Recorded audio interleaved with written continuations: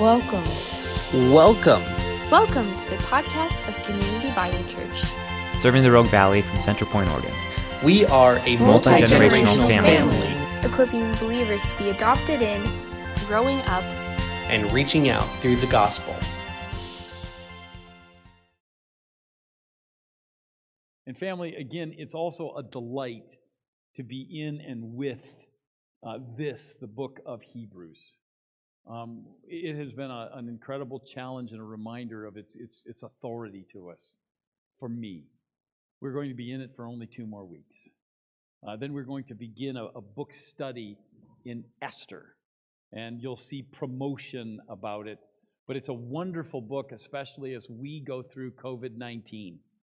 And the reason that makes it very applicable for today is it is the only book in all of the Bible that never mentions God. We don't see God. He doesn't come down and talk. He never interacts like you and I know many of the stories of the Old Testament. There is no interaction. And so, if you will, every page we see His divine providence. We see His authority. We see His prayer answering ability, just like we should be seeing it today. And in the same way that you can go through any life experience and forget God is taking you through the good times and the bad, this book allows us to see, if you will, the big picture without seeing the invisible God. And yet we get to see over and over and again the authority of God. So I'm quite excited as we head into the examination of the book of Esther. But for the next 2 weeks, we're going to be in Hebrews. And again, don't forget why we're in chapter 13. You're in chapter 13 because the first 12 chapters set the stage doctrinally of what you have in Jesus Christ. That's why we've called it from the beginning, my final answer. Now, I'd have kept it my final answer, but sometimes you can't break sermons down into an easy flow. But then we remind ourselves that it's the greater thing, and no other plan in the past, Moses or the sacrifices, the high priest, nothing in the past is in any way superior or even comparable to what we have in Christ. Finally, it's enough. And if we really believe that Jesus Christ, who He is and what He did, was truly and completely our final answer, we come to chapter 13. And in chapter 13, we find the application of that. If He's really your final answer, you'll recognize that we come to chapter 13, verse 1, and He talks about brotherly love. Well, forgive us, but we don't love each other because we like each other. We love each other because we're family. And to that degree, we are lovingly stuck with each other. We know the same heritage. We have the same dad. We've been commissioned by the same authority of the Holy Spirit because we have the gift of eternal life given to us by Jesus Christ. And so you need to understand, we don't need to merely like each other by personality, like each other by the way in which we make each other laugh or we enjoy each other's company, but we have a bond. And that bond demands a connection and an investment. He goes on to tell us that the marriage bed is pure. And the point is there's a moral reality here that you and I recognize that we don't live in the world today that looks and finds satisfaction with a morality outside the joy of marriage, outside the bond of a commitment of marriage.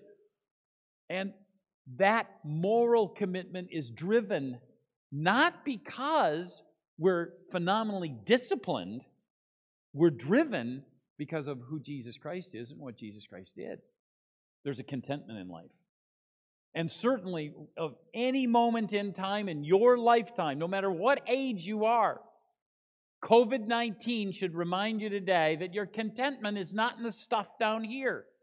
It's not in material things. It's not in the stuff that the world provides. It's not in the political security that you have. It is in the authority of Jesus Christ. And so we don't have a contentment that we rest simply here. He then looks down and he says, wow, look at your leaders. The people that pointed you to Jesus Christ by their character, their love, loyalty, first to the church and then possibly ultimately to you individually. Their godliness, their lives, and begin to imitate them because they taught you. They shared the eternal truth of salvation with you. And you recognize that you want what they have, and you want the truth that they taught you. And you look down and say, man, I want that. And as Kevin addressed last week, we looked at the superiority of Jesus Christ. We were reminded that what He did for us, so superior to the Old Testament sacrifice, that we now have a boldness in worship where what we know, we now can live out. And the world can see who and what we are. We come today to verses 15 and 16. And I'd like you to be there. And if you're not there by Bible, I would encourage you to be there by cell phone, if you will. Download the app real quick, get on with us, and look. They're a short passage of Scripture, just 2 verses. But they will have 4 areas of sacrifice. Kevin set the stage for us last week as he talked about some of the Old Testament sacrifices.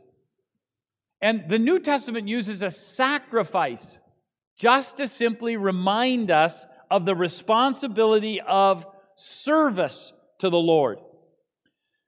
You see, sacrifice is meaningless unless the heart attitude is correct. And we're going to see it's important for that this morning. And so I want you to join with us as now we look. It just simply breaks down into 4 simple sections. It talks about our inner loyalty. It talks about our external expression. It talks about our actions to other people and our generous giving. And so as we already know the breakdown of the 4, let's look at the verses that we're going to confront. It says this, through Him then let us continually offer up a sacrifice of praise to God. That is, the fruit of lips that acknowledge His name. Do not neglect to do good and to share what you have, for such sacrifices are pleasing to God. Family, through Jesus, Christians offer continually sacrifice of praise. Now, I want you to understand, this is very important. I know many of you can't make it through 40 minutes of really strong thinking of a sermon, all right? I know that. I've watched your faces for years, all right? So in that case, let me warn you, if you're going to sit down and you're not going to blitz out for about 20 minutes, this is the moment I don't want you to blitz out on, all right? If you're going to blitz out, wait for the other 3. But we're going to spend time in this one, and it is so important that if you grasp this one, the other 3 sacrifices become easy. And they just almost spring out of your life, so you don't need them. After saying that, pay attention anyway. But as we come to this first one, I want you to see its profound importance. Our worship should express our inner loyalty. Because the heart of sacrifice in both the Old Testament and to the New Testament believer, the heart is of utmost importance. The last 5 Psalms that we find written in the book, from 146 to 150, are Psalms that start off with, praise the Lord. Let me just simply remind you of what a treasure they are. So in 146 verses 1 and 2, it says, praise the Lord. Praise the Lord, O my soul. I will praise the Lord as long as I live. But it's interesting. Here's verse 3. This is why he praises. Put not your trust in princes, in a son of man, in whom there is no salvation. When his breath departs, he departs to the earth. On that very day, his plans perish. Isn't that a great reminder of what we're experiencing now? Don't put your trust in anybody with human authority. Don't put your trust in their plans, because there's going to come a day that they stop breathing. And when they stop breathing, so does the execution of their plans. We praise the Lord. He's eternal. Chapter 147, praise the Lord. Verse 5, great is our Lord and abundant in power. His understanding is beyond measure. So we don't put our trust in the Son of Man. We put our trust in the eternal God, who has an answer that's beyond our comprehension. Chapter 148, verse 1, praise the Lord. Notice verse 14, he has raised up a horn for his people, praise for all his saints. Family, we recognize that whenever you use the horn in poetry here, he's always referring to the strength, the power, the authority of the Lord. And so he has raised up a power. Ultimately, that power is the Messiah, Jesus Christ, who is going to supply the ultimate strength, the ultimate opportunity to live out who we are in Christ here on earth, and knowing that we have the strength to go then eternally. Praise the Lord. 149 goes, praise the Lord. Verse 4 then gives us the reminder, for the Lord takes pleasure in his people. He adores the humble with salvation. And again, what a privilege it is to remind ourselves that, life's not always easy. Stuff happens in life. There are moments when life stinks. Life's not easy. But we have a relationship with someone who says, I always bring good into your life to those who know and trust me in salvation. You don't have to worry. I'm not only with you here in this bad moment, I'm with you through the experience, and I'm with you into the tomorrows when maybe the experiences change and it's not the same. And so we recognize that's our Lord. And finally, he finishes off in 150. Praise the Lord. Verse 6. Let everything that has breath praise the Lord, praise the Lord.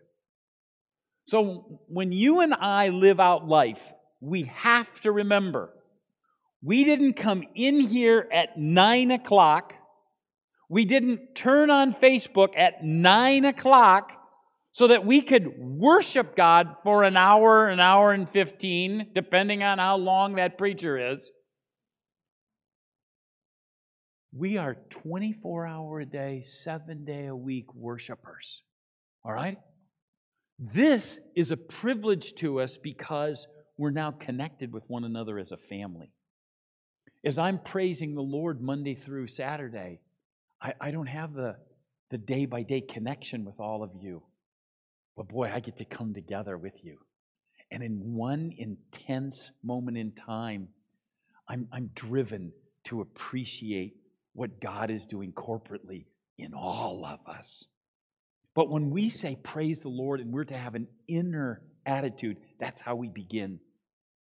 And if we don't begin with that, everything else becomes an error. If you will, Ecclesiastes says, a chasing after the wind. So you and I have to start with an internal understanding. And I want to suggest to you, we praise God for who He is and what He has done. Now, as I've told you, this is the most important part of the sermon, and I want you to turn your brains on for a moment, because if you really believe that Jesus is your final answer, if He's your sufficiency to allow you to live day by day, then I want to suggest to you praise should really come pretty easy for you. Do you understand that? I want to take you back to Hebrews chapter 1, verse 1. We're going to tie these together by bookends. We're in the last chapter. We're going to come to the very first chapter, first verses. So I want you to hear it out. We're going to read the first 4. It says this, beginning in verse 1. Long ago, at many times and in many ways, God spoke to our fathers by the prophets. And in these last days, He has spoken to us by His Son, whom He appointed the heir of all things, through whom He created the world. He is the radiance of the glory of God and the exact imprint of His nature. And He upholds the universe by the word of His power. After making purification for sins, He sat down at the right hand of the Majesty on high. Now, family, in order to remind us of our internal loyalty, I want to look at 3 quick phrases. The first, He created, in whom also He created the world. Family, I want to remind you this morning, He created the world out of nothing. Now, what's important for you today is I need you to turn that wonderful thinking cap on. And if you're more creative than some, you'll appreciate it. But those of you who are not creative, I want you to walk with me. Follow along. Listen to the oxymoron of this short sentence. He existed in nothing. He is a something. Something existed in nothing. And nothing was satisfactory to He. Do you understand that? Where did God sit? Where did God live? What did God see? What was there in nothing? Now, in nothing, the Trinity existed in first, second, Father-Son relationship, Holy Spirit, in a dynamic appreciation of who and what they were in absolute joyful harmony. And in nothing, they were totally satisfied as they expressed love, loyalty from Son to Father, obedience from Son to Father, knowing the eternal plan that they were going to lay out. And if you will, the Father and the Son's communication back and forth as the very Holy Spirit, as they speak to one another, as they address one another in love, and they are totally satisfied in that moment of time. And then the Son spoke creation. What was there before creation? Jonathan Edwards, one of the first of the great American theologians, tried to describe it this way. He says, if rocks could dream, they would dream of nothing.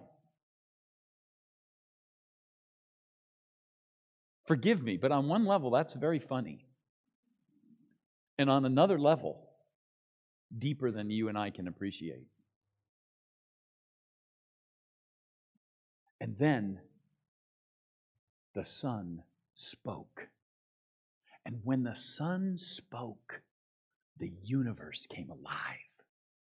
When the Son spoke, there became an earth. Then earth's water is set by boundaries. And the brown dirt held it in place. Family, understand it sprang forth with an incredible change that you and I often cannot fully comprehend. He shouted, and the stars came together. And you look and you see the cluster of the Pleiades, and they stay together as a reminder to us of His authority. And we recognize as we look at Orion's belt, the 3 stars, it was God who set them in place and buckled them. Family, it was God who put together the purple, that you and I identify as a plum, waiting for the eyes of a human that He made by the doodling of His creative finger in the mud and the slime that He created from nothing. For that mud to dry and those eyes to see that purple plum and those taste buds that came out of that creative genius that made you. Your taste buds recognized the sweetness of that plum and enjoyed that plum and thanked God for the gift. Family, He's the Creator. He's the Creator God. Secondly, He's the exact radiance of the Father. Family, you and I don't really fully grasp that because we don't fully grasp that the radiance reflects the holiness of God. And if I would ask and pass out a piece of paper to all of us today, and we'd all write our own definition of holiness, I want to suggest to you, as many people as here in worship this morning, we'd all have a different definition. So let me suggest to you the simplest, and that might be separation. For whatever you think of as purity, God's as far separate from your definition as you can possibly imagine. When you identify purity or spirituality or uniqueness, He's as far away as you can think of. Family, we see in Isaiah chapter 6 a strong moment in the work of Isaiah the prophet. And he's describing a scene of God being in the temple, He in the temple with Him. And we're not going to go through it. I want to read one verse about this incredible character. He says this beginning in verse 2. And above Him stood the seraphim. Each had 6 wings. With 2 He covered His face. With 2 He covered His feet. With 2 He flew. And on one called to another and said, Holy, holy, holy is the Lord of hosts. The whole earth is full of His glory. On the foundations of the threshold shook at the voice of Him who called. So family, only in this moment in the Bible are the seraphim mentioned. We don't ever hear of them again. And yet their power is sufficient vocally to shake the very foundations of the temple, so that he felt like he's in a small tremor earthquake. 2 of the 6 wings that they had, hear me out, covered their eyes. They were in front of the holy, majestic God.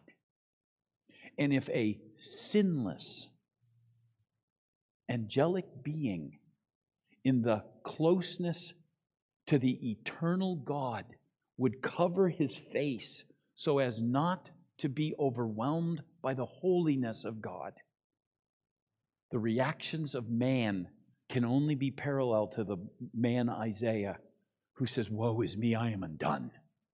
I am a man of unclean lips, and I live among a people of unclean lips.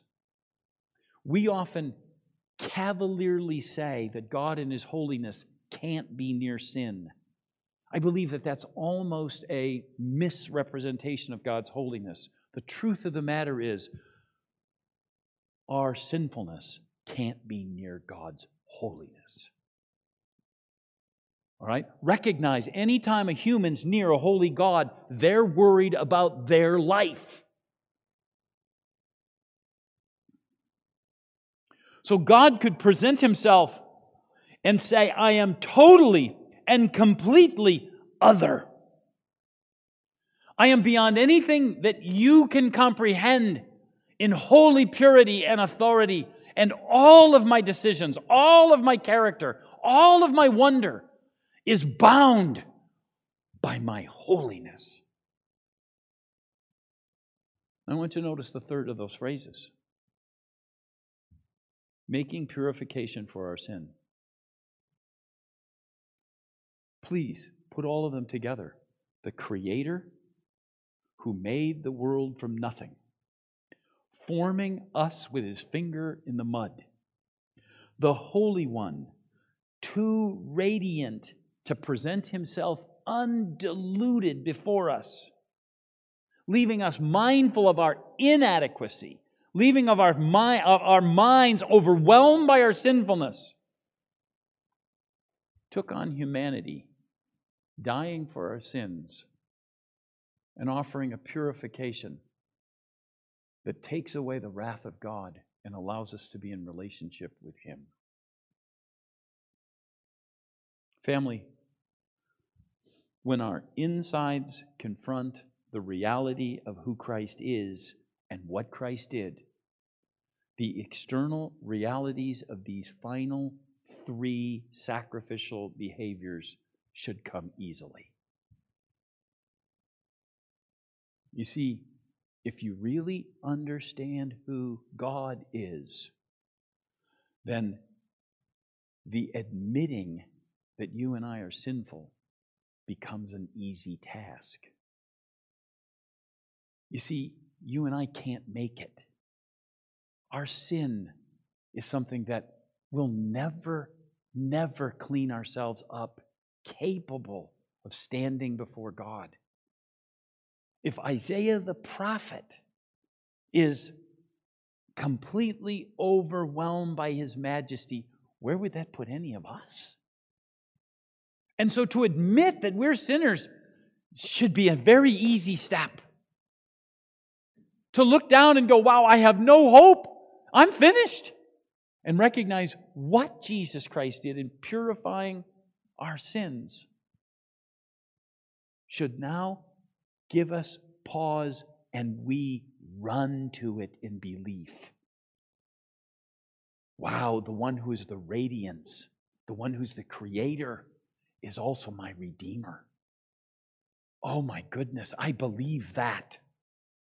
And so as I commit my life to it, the reality of confessing my inability, proclaiming His exalted gift to me, becomes a privilege that I now have eternally and have a chance to live out to a world that desperately needs to see. And so a sacrifice externally should now be a natural expression of who we are. Notice, if you will, our worship then is expressed externally. And it's found in the phrase fruit of the lips. It's a very rare expression in Scripture. It's found just 3 times, and this is one. We're going to read Isaiah. In Isaiah, it says this, chapter 57, I have seen His ways, as God explains His work to us in redemption. He says, I have seen His ways, humanity's ways. I will heal him. I will lead him and restore comfort to him and to his mourners, creating the fruit of the lips. He's the one who engineers praise here. And here's our praise. Peace. Peace to the far and to the near, says the Lord. I will heal them. And as we are healed through the purification of our sins, the natural outgoing of who we are is the fruit of our lips of our praise. So you need to be reminded. What comes out Monday morning at work should reflect the fruit of our lips. What comes out on Tuesday, Wednesday, Thursday, Friday, Saturday should simply reflect the joy of our salvation, the fruit of our lips. When we run into here, Jim Wally should never have to say, stand up, sing loud, pay attention, look at the lyrics, listen to what you're hearing. Man, it should just be on. Why? He created within us the fruit of our lips. And what an incredible reality to know that from the inside, God is transforming us to allow the outside to simply live out the joy that we know in Christ.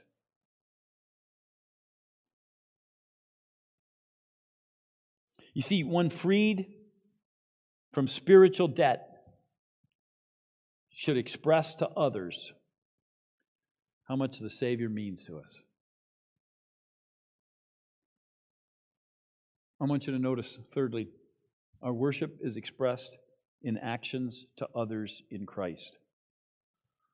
Now, before we look at this, he just says, do good to others, and it's a generic phrase. But I want you to know very certainly that if we're talking about sacrifice, we're not talking about a short, one-time burst of activity, as if I took cookies to my neighbor. All right? That is a good thing. But when we're talking about a sacrifice, it's a change of my life for the impact of others. I'm helping someone out. Kevin brought to us this morning the needs and the prayers of those unborn children. We should be loyal to the world and show them how important the life sanctity is. But I want you to hear me out.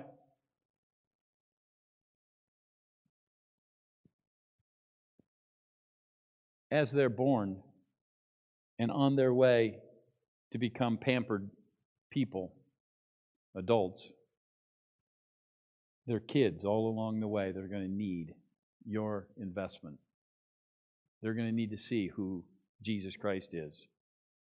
And if they don't see it in us, do you really expect them to live out a Christian life when they're 22 and 23 if they don't see it first in their home?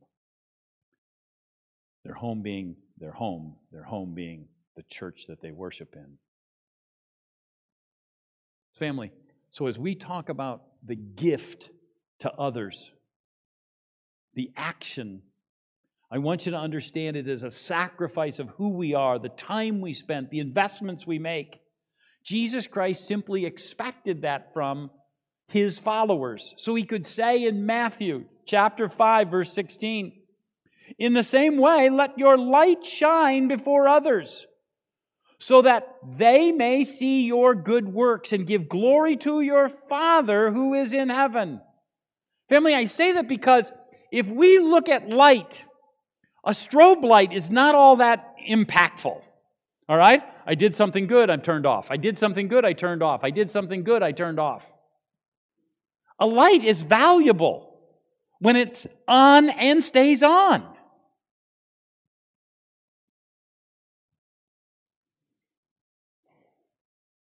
He could remind us of those good works are invested in our brothers and sisters in Christ. So that in John, he could say, a new commandment I give you, that you love one another just as I loved you.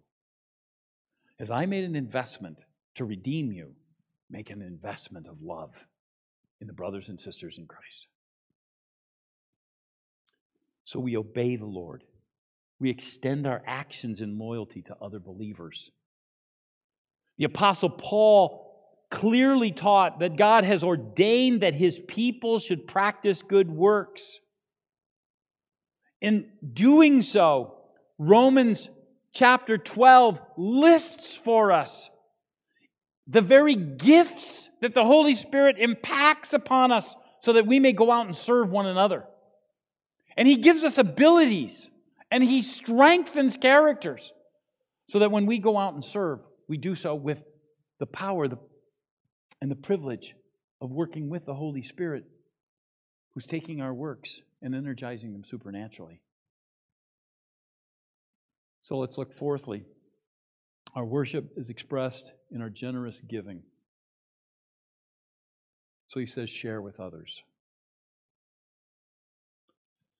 The word there, share, we could immediately satisfy your conscience because it's the word koinonia. fellowship. And we have taken that word and watered it down so bad that we've turned it into a cup of coffee out in the hallway.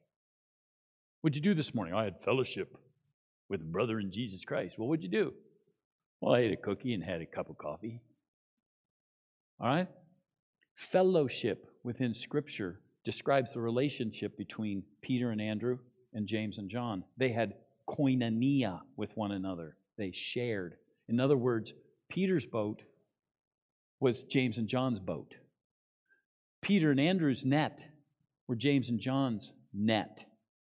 The success of James and John's net was shared by Peter and Andrew.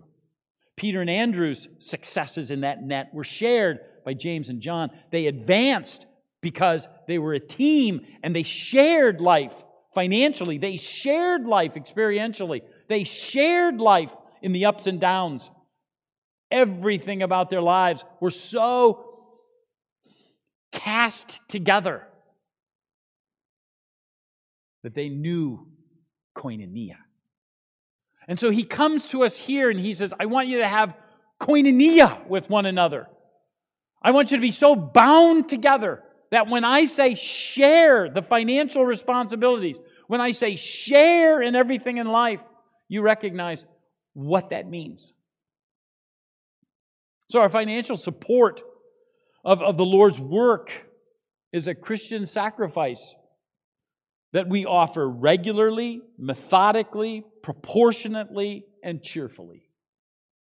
Now, let me tell you, both to our Facebook family as well as to those who have gathered here together this morning, you need to know that from the elders' perspective, one of the great blessings of COVID-19 has been the ongoing ministry and what it's accomplished through the faithful giving of the church family. What a privilege. And those of you who have never put foot indoor have been faithful in ways that have been a blessing and a monstrous surprise of the goodness and grace of Jesus Christ. And yet at the same time, that sharing goes beyond. It's investing in the life of someone else who's in need. It's recognizing that someone else's shortfall may need to have the blessing of our blessing to be in their lives. And so we offer sacrifice by sharing with others the good things that God has so generously given to us. Family, understand that ultimately Christianity is sacrificial through and through. It was founded on the one offering of Christ. And the offering of His people now is praise and property, of service, of the investment of their lives into the lives of others. It is caught up into the perfection of His acceptable sacrifice.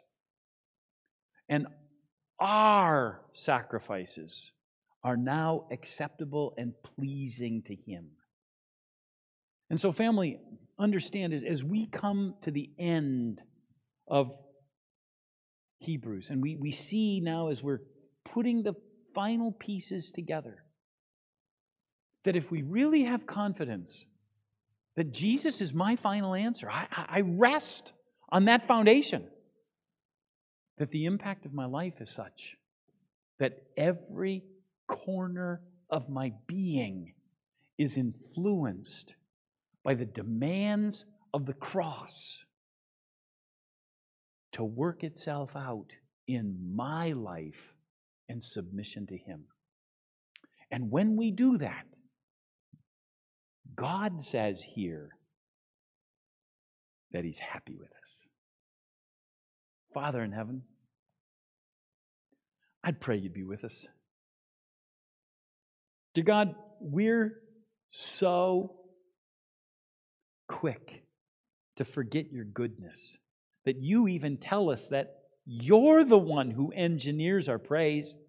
You're the one who engineered our life in you. You're the one who gave us the Holy Spirit to equip us. You're the one who called us unto salvation as the Father gave us to the Son. You're the one through the Father that we became aware of salvation even before we were aware of salvation.